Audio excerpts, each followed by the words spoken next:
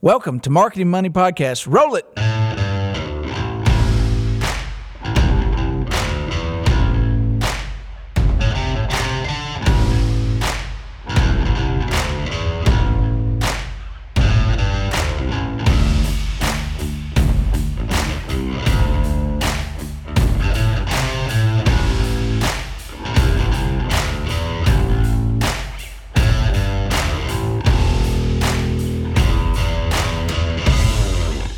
Welcome to the Marketing Money Podcast.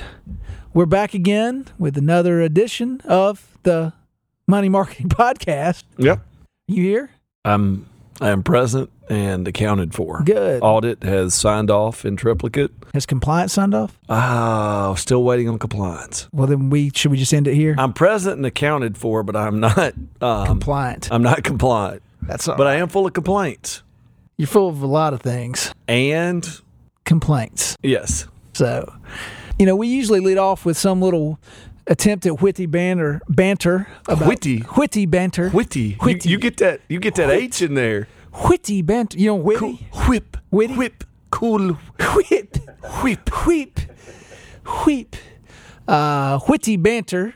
But the world is not so witty these days. But it's, I think, looking at a huge course correction. And part of this is, as commentating on the world as we do in here, the beginning of the year, we were just coming off an impeachment of our president, which, kind of moved out to what it is. You going in? No, I'm going in for, right, I'm right commentating on what happened. Okay.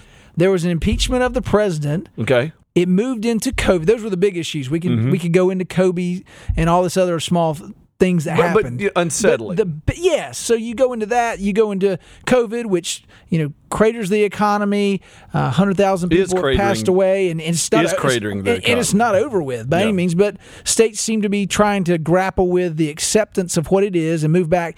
And then right when we're getting into Memorial Day, civil unrest happens because of a police brutality issue. I guess what we want to call it, a race issue. I don't know what we want. In Minnesota. It is what it is. It is what it is. And so things are a little uncomfortable, to say the least, and for many people. Yeah, but I echo, I believe it was George Floyd's wife and his daughter that, I think she said Daddy's going to change the world. There's, for something so, evil and incomprehensible to happen, incomprehensible, hopefully there's some good that comes out of it. And I don't think we would be good actors for any kind of platform if we didn't have at least some sort of discussion around this. I think I would, not to be the standard person, but if no one's less prepared than John and me to have this discussion, it doesn't exist. They don't exist. They don't exist. So maybe we should stop there, but I do think it is any platform we should have a discussion around this. It would be, I believe, just ridiculous. And let's talk about email. Let's talk about direct mail. There's nothing. You've got to address it. There's nothing more important to talk about right now. I'm really glad to be joined by Chikukwere Eke on John's. Say hello to the people. Hey, thank you guys for having me. I appreciate it. Good. And so if you're an ABA listener, which is where this will be posted, you're probably very familiar with Chikukwere Eke already, because he is hosted. Can't miss him. You can't miss him because he's 7 feet tall. He dunks on people all the time, figuratively and literally. But he has hosted many a podcast for ABA at their conference. Videos. He's written some columns. And he's also on the Bank Marketing School board. Is that correct? That's correct. You don't get much more active than Chikukwere is, or AK. He goes by either one. One's easier to spell, one's, I think, fun to say. Chikukwere is kind of fun to say, so we'll go with your first name on this one. And he also, big surprise, works with me at Renaissance. It made you a little easier to get him on the show today. But all the fun intro aside, Chikukwere, wanted to have you on here because you obviously carry a different perspective, and everyone has a different lens. And I think part of this whole deal was the ability to listen and try to understand from a different lens. So I know that's setting you up, and we're not trying to be uncomfortable by any means on this call, but or on this podcast. But I guess set us in there on kind of your worldview from a marketing perspective. This isn't a political podcast or an activist podcast, but kind of set us off on maybe some thoughts, and then we'll kind of we'll go back and forth on where we are with marketing and what you see in it, because you're a valuable member of the Renaissance team, and I value our relationship as humans first of all, but secondly as we as were friends together. first. Yeah, we were friends first. So at New Orleans, did we meet in New Orleans? Is that where we were? Because we were both there. We did. Yeah. So let the ignorance shut up on our end, and let's hear from you. Kind of just fill us in on your thoughts and what you think is going on in the marketplace, and I say marketplace from your perspective is what I mean to say, not the marketplaces in marketing. So yeah, I think it's we're living through a very interesting time, of course, with COVID and now with the civil unrest. But from a marketing perspective, what this brought me back to was the Pepsi ad that they did with Kylie Jenner, which is in its generic enough form, it could have actually been played, last week. As companies, have tried to capitalize off the situation and show that they're, pro Black Lives Matter, pro equality, things of that nature, without actually investing themselves in a change and making a cause. But I believe what this has sparked, and the question that's now rising up from so many marginalized voices is, where's my representation? Where are the people that look like me, sound like me, grew up like me, in terms of creating these businesses, these products, and these marketing campaigns? So where are the people that look like me at when they're not in these boardrooms making these decisions? And how do we go about changing that fact of making sure that, what we're doing in our marketing, what we're doing in our market looks like the people that live in it? And so that's a good point. I think I saw on a post on Facebook or LinkedIn or something, someone at one of the protests had a sign up that said, "This ain't no Pepsi ad." Someone actually had a sign up that said that, and I recall it because you brought it up. Let's delve into what you said. I don't know that there's many marketers that listen to this call that can change the boardroom of their bank. I know I can't, and I say that with all respect to our board. I love our board; they're good people and stuff. But there is an awareness now, and there was before, I think. But now it's like, as you eloquently said, it's risen up to, and it's bubbled up to be a great awareness. Go down to the marketing staff. Is it intentionality? Is it getting out of there? Is it looking at different colleges? Is it, how would you shift recruiting, and then how would you be more intentional? And I'm looking for your thoughts on this, not mine. I'm just trying to lead you with some open-ended questions here. I think it does come down a lot to intentionality and understanding that, if you're looking around a room full of people that look like you, whether that be in race, gender, upbringing, you're not going to represent fully the whole market you hope to serve.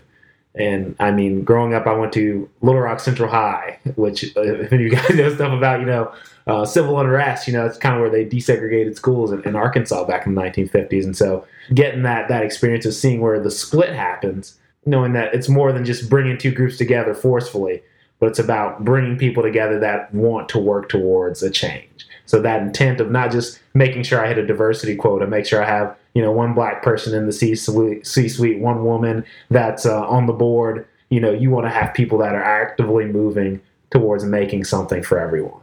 Well, and, obviously we're seeing, a focus on, let's just call it in one with George Floyd's case, an acute, evil, insidious act, one that no one could disagree was an issue, or was there's no debate around it. There's no but what happened or whatever. The whole situation was clearly photographed. But then there's this passive evil, passive whatever. The fact that the light is shone on systemic and systematic racism, and again that centers to me around representation and this flow of the push pull of it that I don't know that a lot of people understand is. You're not only a young Black man, but as you say, a young Black Southerner. There are layers and layers and layers of these things but looking at a marketing job. When you went into marketing, I mean, there's a guy I talked to here. He's like, 12-year-old me would have never said bank marketing. that marketing is what I would have gone into. My friends would have laughed at me. But I don't know how much you want to speak to that. But again, I know you've said the importance of seeing someone there, but I need the candidates. Mm-hmm. And to have the candidates, I have to have the faces, the representation, it has to be diverse for that to flow. So I guess, is there any way to speak to how long, I'm speaking like there's not just a whole host of people out there looking for jobs right now. in-bank marketing. Marketing or in any case. I mean, whether you be a compliance officer or an attorney or, but we're it's Marketing Money podcast. Was that ever a thing? I mean, did you going into marketing was there ever like that? That's not what, was there ever any feeling back to you for that, or were you encouraged? And did you, I mean, I'm asking you this and I know you, so I know you're a strong-willed, focused person. So maybe not as appropriate for you, but did you ever butt up against any of that? Or I think the interesting thing is in some communities, like the community I grew up in, like even me being in a position like this, it's successful, but it's not the success you're taught. A lot of it was, most of the kids I grew up with, it was basketball, rapping, acting, or celebrity hairdresser or something like that. Like, so a lot of the nature was, these weren't even careers we could consider because we didn't see people who looked like us in those roles. And the only place you saw success was basketball court, football field. Again, hairdresser fits in there like the most successful person is the guy that or the woman that cuts your hair. Exactly. And so for me, that's all you're seeing. Yeah. Go ahead. And for me at 13, I've always wanted to, I've said this, I've always wanted to own an ad agency. Like that's some big thing at 13. It didn't matter, but I didn't have it. Well, I don't see anybody that looks like me. Now there aren't many rednecks in my position either, but that's a whole different thing. But I didn't face the same. But to Chukwukare's point, you talk about basketball. I mean, you're what, 6'10", 6'11"? I mean, you're a tall guy. And so basketball was probably almost expected of you. And then when you become a business professional and just because I know him, he had very good grades and scholarship guy, and you were scholarship for academics, not necessarily athletics. Is that correct? Like that, both. Both. So see, it's like there's not a lot of Chukwukares out there. How do we find more? I guess it would be my question. I think a lot of it goes in telling that story in different communities and getting a different recruiting pool. Even my first bank marketing job, they didn't necessarily come looking for me. I just thankfully had a mentor who put me in a position to where they gave me an internship. And for my first role at a bank, I was the first and only African-American that worked at that bank. One of the questions they asked me, which I don't think they were being offensive when they did it, but they were asking if I would be comfortable there. And not necessarily comfortable in the role or comfortable in doing the work, but comfortable as a person, which is still kind of amazing, in a, 2010, 2015, 2020 time period. Yeah, and to clarify, we did not have that type of conversation when you and I were talking about working here. But I mean, it is a real thing. I mean, there's a statement, that I've heard over and over, and again, maybe it's being in the South and being in, I grew up in a, basically a 50-50 school. Is the last places you'll see, sort of that mixed. And we've sort of defeated this is the barbershop and the church. Like there's still places where they're, whatever you want to call it, cultural holdouts, whatever, but they're still, like you said, in the 2010s, even in 2020. And I guess what I look at as from my perspective is whether, and we're talking about marketing, but on the boardroom that there are conversations that are so real is the word I want to use. Like it's not lip service right now. It's like emergency, like we've got to fix this. Probably pendulum will swing the wrong, not the wrong way, but maybe too fast. You'll take 5 or 6 people and put some people that haven't been in those roles maybe, and so people need to consider training and things like that. There'll be people that will make pace is tough. We've got 401 years to make up for right now to a degree, and some people will try to do that in 4 minutes. Exactly. Which, again, I can't argue with, but having those real pointed conversations is, no, we have to have this now. Those are the conversations I'm hearing. I don't mind a little rough pendulum swing to get, to hopefully course correct, possibly. Exactly. I agree with that, as you said, 400 years of it. But what I'd like to get your opinion on is I guess from your lens, you kind of hint on, I guess it's being intentional from the hirer, but from the hirees, we're not hiring right now because economy, budgets, and all that stuff. But I mean, say that 6 months from now it opens back up, and you and I talk, and the people we report to come down and say, you know what, we need 3 more marketers. We go to conferences together, and you and I have traveled together. Things. I mean, I'll say it again. There's not a lot of Chukwukares out there. So how do we find the next Chikukuray or Ashley Gambrell that works with us? And I can name others, Stacy Crowley and Tracy Moran Adams. Like, how do we find more of those folks? Because I think that's where a lot of bankers struggle is they feel like they're hungry now and hungrier than ever, and they're trying to figure out how to be intentional. Because we've got to be intentional. It's not just going to walk in the door. So maybe it's reaching out to schools. Maybe it's looking for folks like you to help us network. Give us a little of your insight on this. I think some of my good thoughts would, of course, are just changing up the recruiting pool and the tools of how you get candidates. Because systematically, most of these jobs, are filled word of mouth. And so if you're not really associating with a pool of people that are very diverse or that go to schools that were diverse, you're going to get a pool that looks very much like the person you asked to give you some candidates. And that means maybe going to HBCUs. Maybe that means doing some job fairs and showing how, hey, this marketing role ties in well with another, Ashley came from that media background, which I think you go find a lot more candidates that are in media that could be doing marketing type roles, but they don't think they're the same thing. They're like, oh, well, that's different at a bank. So maybe that comes to humanizing some of these job roles and explaining it to people, doing some education of, even though this is what this sounds like, this is what it can look like. And this is who could be successful in this versus just like, hey, let me show you a video of Becky and Derek who've done this for 20 years. And you're like, you don't see yourself represented. You don't see yourself possibly being in that seat. When we first met in New Orleans, I felt like it was very organic. Like we hit it off really well. And that's what I'm saying. There's not a lot of Chikukurays out there because you have the resume and heft to back it up. It's not just you look a certain way, like overly qualified for, and as far as I'm concerned. So I think that's where a lot of the struggle is when you talk about the lens of the hiree. And I've often said a lot of people are talking about lip service and corporate statements. There's no action better than you're hired. I think the words "you're hired" is probably the best action we can take. And this isn't blowing smoke on this. Maybe say we try and do that, and I've looked to you to help me with that. But that's why I want to get your opinion on it. And I love looking at a different talent pool, looking at different ways of networking, thinking outside of basically your social circles, because we tend to box ourselves in. I think it's human nature. But to that point, talk about being intentional. I guess let's talk about more marketing. What do you see where we can change our marketing to reach different markets that may be hungry? And sometimes I think we undersell it as financial literacy. It may not be financial literacy. It may just be awareness, or it may be being more intentional. So I'd love to hear your thoughts on that as well. It kind of touches back on an article I wrote years ago for the ABA, but how important messaging is in terms of the words you use and knowing that the message is impacted not just by the words, but by the person who gives the message. And, sometimes I feel like we have the wrong person delivering the right messages in certain marketing things.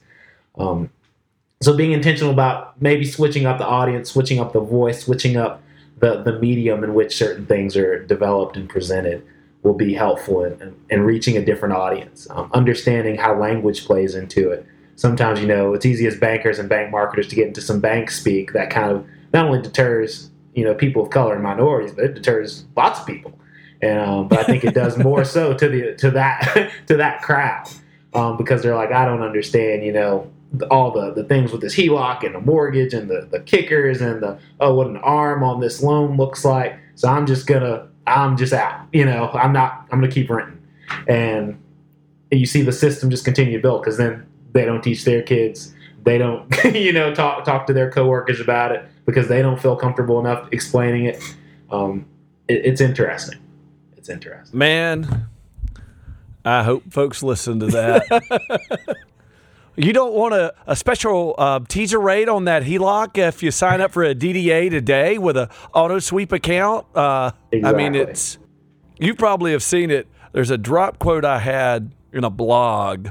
A group of employees that I had kept pulling out and putting out as a tweet that the banker is the least prepared, I forgot what my own quote was, but it was the banker understands the client the least as far as like how to communicate. Like they know too much about the product to communicate it well to the It's like going to see a doctor when they use specific medical terms that you have no idea what they mean. Like, exactly. You're just going, and I don't know you just shake your head. You just like, yeah. Give me some medicine. That's all I do. Is that terminal? Yeah, what does that mean? Like, again, without context, the statement was super offensive, but it's exactly that. I talk to people all the time about viewing my role as a translator, this bank, the DDA, HELOC, whatever arm over here, and then translating that to a client. And I guess I would tie that back to a statement you said earlier, Chikukuray, that, or I'll paraphrase it, that if you don't have a diverse group of people to be translators, how can you expect that message to resonate, to be communicated?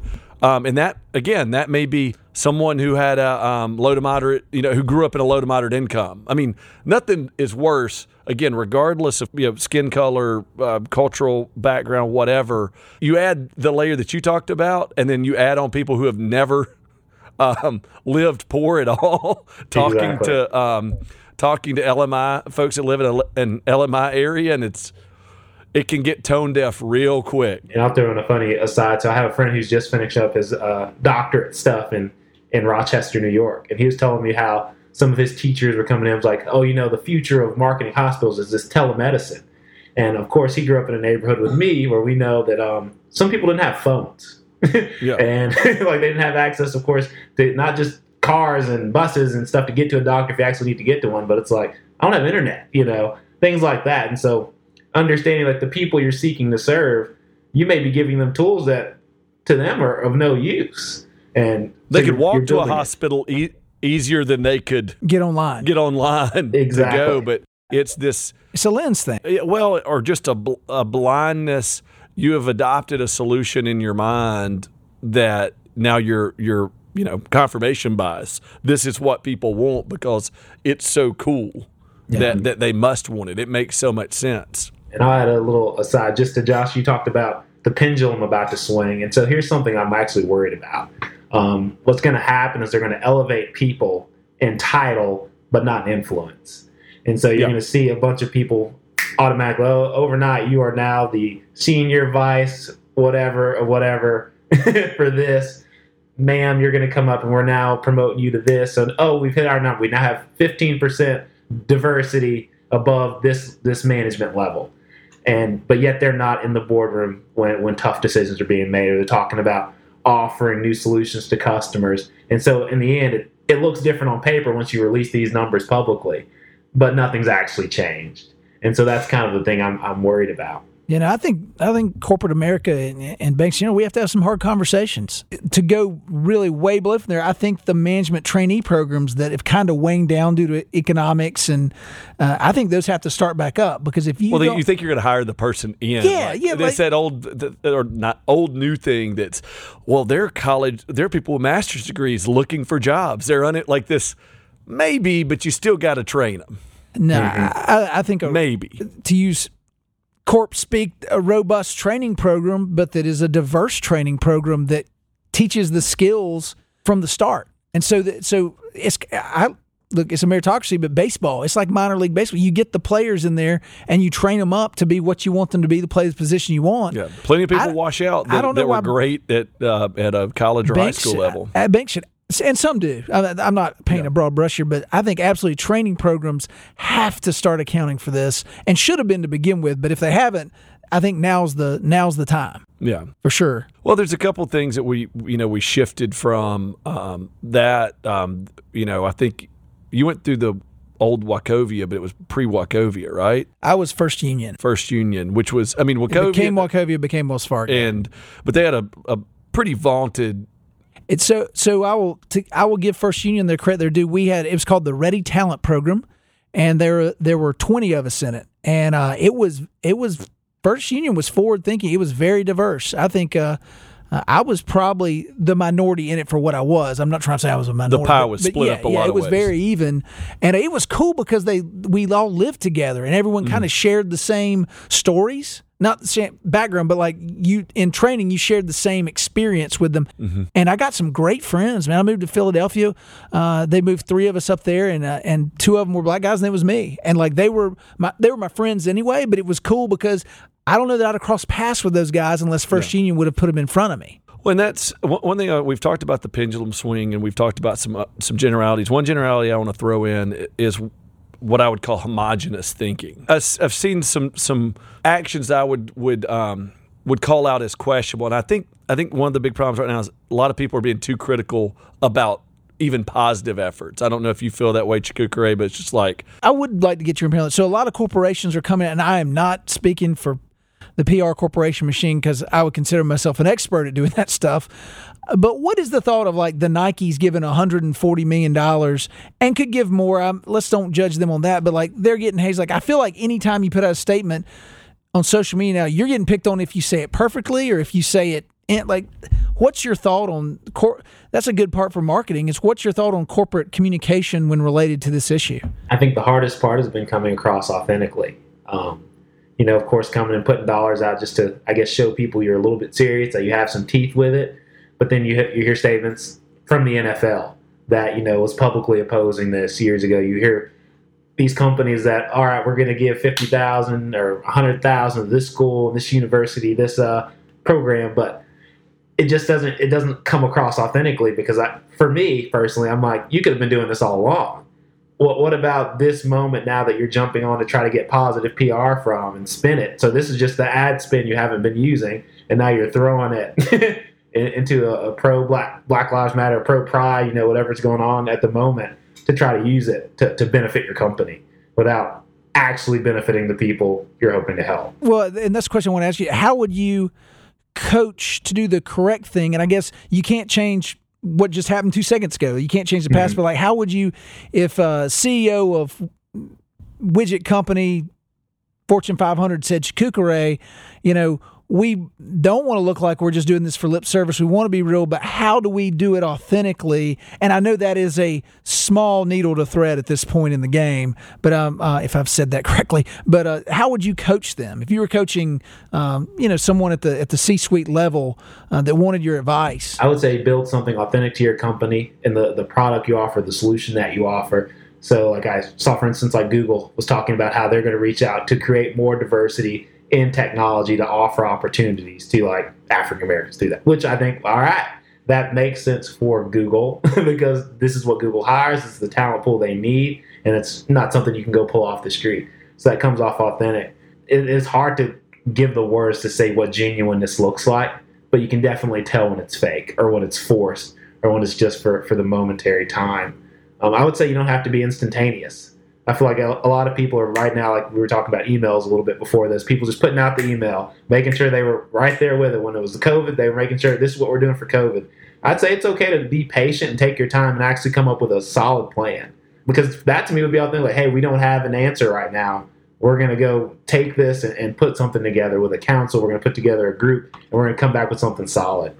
So don't just try to be first and say, hey, we did it. We got something out there. And I would point to, like Michael Jordan gave $100 million over, or is giving $100 million over 10 years. This isn't, which I mean, look, $10 million a year is pretty instantaneous. It can make instantaneous impacts, but building meaningful programs, again, that address what I would say a systemic and systematic issue like a Google. Being able to create jobs, create training, make it happen instead of just, I've got jobs out here or whatever. I want to go back to what I was getting at about the homogenous approach, because one of the other problematic things I saw, well, let me say one more thing about the other is, I do think it's good for those questions to be asked and for them, I don't want to say to be normalized, because that kind of means diluted too, but it's normal for a guy with maybe 500 followers to challenge Nike and say, show me a picture, you're bored. Exactly. So that's a good place where somebody with maybe a small voice comparatively by number of followers can say, show me a picture, you're bored, and things like that. On the homogenous approach, there's a problematic bit of this discussion. I would think this applies to, quite frankly, how we approached COVID as a country. And I guess for me, this is sort of a gut check more than anything, is where I was going with homogenous thought. In approaching everything the same way everywhere. And I saw this thing that was, sort of a checklist. I don't know how to even say this other than what the thing said. Like, you've got some questions you need to ask yourself if you don't have, black friends, this, that, and the other. But there are areas, you get west of the Mississippi in an area of the country, and there's not much diversity. And I have to think I don't know, pick on the state of Nebraska. There's plenty of diversity in Nebraska, but places where there is decreased diversity or whatever you want to say, I don't know, whatever the statistics are. America's a melting pot, but it's also not, from sea to shining sea, it's not all the same. Any thoughts there, or is it just, it is what it is? Hey, whatever, non-diverse state, you got to figure it out for yourself. I mean, there's much more diversity in people of color than a black and white issue, but any thoughts there, or is that just, problematic thinking? Am I thinking about this too hard? I think that's a good concept. I mean, it's nuanced, though. I believe what we're trying to develop in people is just empathy and compassion for the other human who's sitting across from you.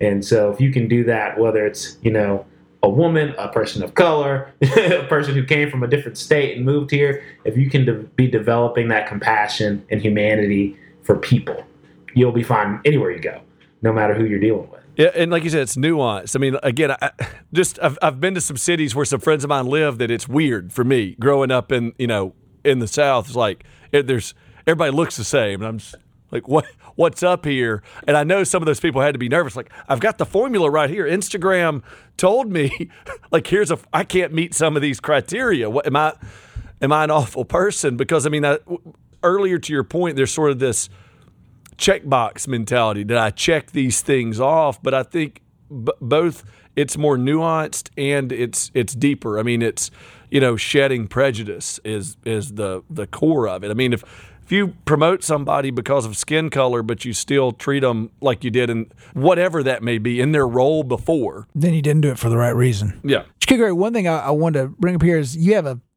interesting name. I guess it's not boring like my name. I've always wanted a different name because I'm named after a restroom. So, the John. So appropriate. I probably have the worst name. But is it Nigerian? Is that correct? It is Nigerian. And what does it mean? I'm sure it has a meaning to it, correct? It does. So my name means God created, and me and my brothers all got these long names, but they all tie back to God and biblical things. So I'm leading you here because I was in watching and reading about all the, again, nuanced stuff that's going on. There was a discussion about black and white names. I've been reading about that, and especially in the hiring process. Has that ever been a struggle with your name? Now, look, I know you personally, but on paper, has that ever been a question, or has that ever been an issue with such an interesting name and an awesome name? Because I wish I could change mine, but to that point, has that ever been an issue? Because I've read about in the black community when names aren't Anglo-sounding, I guess, for lack of a better way of saying it. It seems to be something that's come up again as a discussion. I think, is it Gladwell that writes about it, or one of the Gladwell writes about that in a study of hiring trends and names on resumes and babies' names from birth and how they track where they went. It's an interesting study.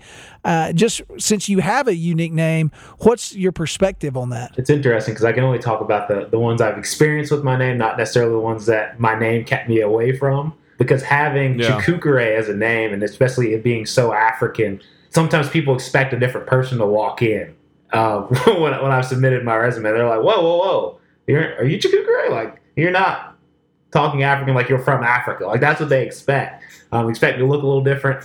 But, I mean, I completely grew up in the United States. But for background, are you second generation? I mean, are your parents from? So my dad came from Nigeria, moved to the U.S., and my mom was from New Orleans. Okay. Does she have a French accent? She gets it when she's around her family, but otherwise she's okay. That's great. That's great. Does your father have an accent? He does. Like, it does. I don't hear it as much anymore since, of course I'm around him a lot, but when other people are around, I'm like, oh, your dad.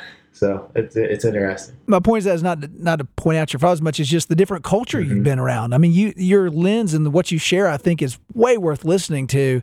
And so I'm glad, for one, that to work with you and proud of you, but secondly, that you came on the podcast today to talk about this because it's relevant. It can be uncomfortable for some people, not to pick on what you said about your first bank when they said that, because this is a different deal. We're talking about actual cultures in work and cultures in humanity. But to bring it back, and because we're running up on our time limit here, because I'd love to have this discussion. I'm sure ABA will allow it in other formats, maybe even at a conference or something, because intentional and diversity hiring is a great topic to talk about at conferences, especially with hiring managers. But what are 3 things to take away from this? Maybe at the end, if someone's listening to the Marketing Money podcast and they said, boy, I really, I really want to do better, because I think that's what a lot of people are saying. Is how do I do better? What are three things? You mentioned authenticity, you mentioned intentionality, and I may have just stolen them from you. But what are 3 things you could leave us with here? Because we try to leave our audience with 3 tacticalities to end the conversation with. The first would definitely be, as you're creating and crafting this message, make sure it can reach all parts of your audience that you're aiming to hit. And I know it's a big thing in the church. They talk about the gospel should be able to be preached anywhere. And so it should kind of be the same with your messaging. It should be able to work for all parts of the diverse audience you have. The second one will be that genuineness, the genuineness to serve and actually do better, and being intentional about whether it's bringing someone new onto the team and actually saying, hey, we're going to expand this pool of applicants. We're going to expand the way we reach out to vendors. And that's another one I think I talked about in my article a little bit. Like, diverse vendors count as well. Diverse agency staff members count as well. Like, if you can somehow pull diversity into your world so you can see through multiple lenses. The third thing is probably just know you're going to make mistakes. We joked earlier, like, there will be some missteps along this path as we try to move towards, more equality and making sure everyone has a voice and that everyone is represented. Be willing to make the mistakes instead of trying to do nothing and be perfect. Yeah, I think it's too... That's pretty wise right there. Yeah, I mean, that's it. I mean, it's not that there's any sympathy or empathy towards this, but it's easier to not have this conversation because it is a minefield. So many people have gotten called out just saying a thing. Your position as a black man may not be strong enough for somebody else. I say the wrong thing.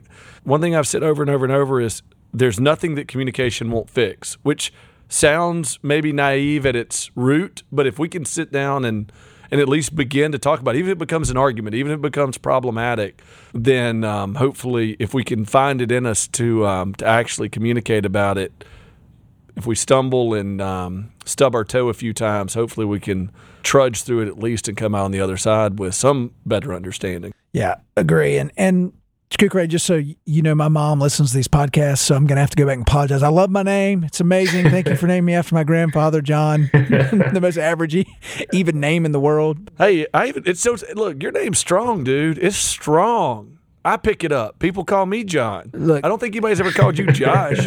Listen, in high school, my best friend's name was Duncan, which is a little different name. And everywhere we go, when we wanted to meet girls or whatever, everyone would remember Duncan, but they'd never remember my name. It was just Duncan's friend. It's Duncan because it's John. It was just John. What? But, That's not have as much to do with your name. Yeah, not just a forgettable guy. Just a forgettable guy. Just Mr. Beige. Mr. Just beige room. Whatever. So, well, to that point, now that I've hazed myself out of the show, Chakouka Ray, we appreciate you being on the show today, even if not in the way you said uncomfortable, even if these are maybe more for us, moving into a territory that we're not used to and doing better. So we appreciate you being on the show today. Hey, thank you guys so much for having me. I appreciate it. Chakouka Ray also is writing a column that will go with the podcast. So if you've read it, you may have found the podcast that way, or you might have listened to the podcast and check out his column surrounding similar areas and advice on this on ABA, Bank Marketing Journal, ABA.com on their website. And again, Chakouka Ray serves on the board for the marketing school. He works at Renaissance Bank and is over the great market of Atlanta and Georgia for our bank and does a great job there. And so, again, I appreciate you. Thanks for being on the show. And, Josh, I'll let you sign us off. Well, one thing we need to post is not only that, but as a great person to follow on social media, always has a positive voice. Sometimes it's melodic as well as positive. I suffer from curmudgeonry and I don't know. So Chakouka Ray is a great balance to my get off my lawn kind of natural mindset. Yeah. So I appreciate the voice that you have, and we'll put his handles for Instagram, Twitter, whatever else you want us to put. His Finsta on there too. You have a Finsta? I try to keep it all out there. That's where you get emo. You're positive on your regular, but you get emo on your Finsta. Anyway, appreciate your friendship. Appreciate you being on here, and keep Atlanta cool. Will do. Until next time, you guys. I appreciate it.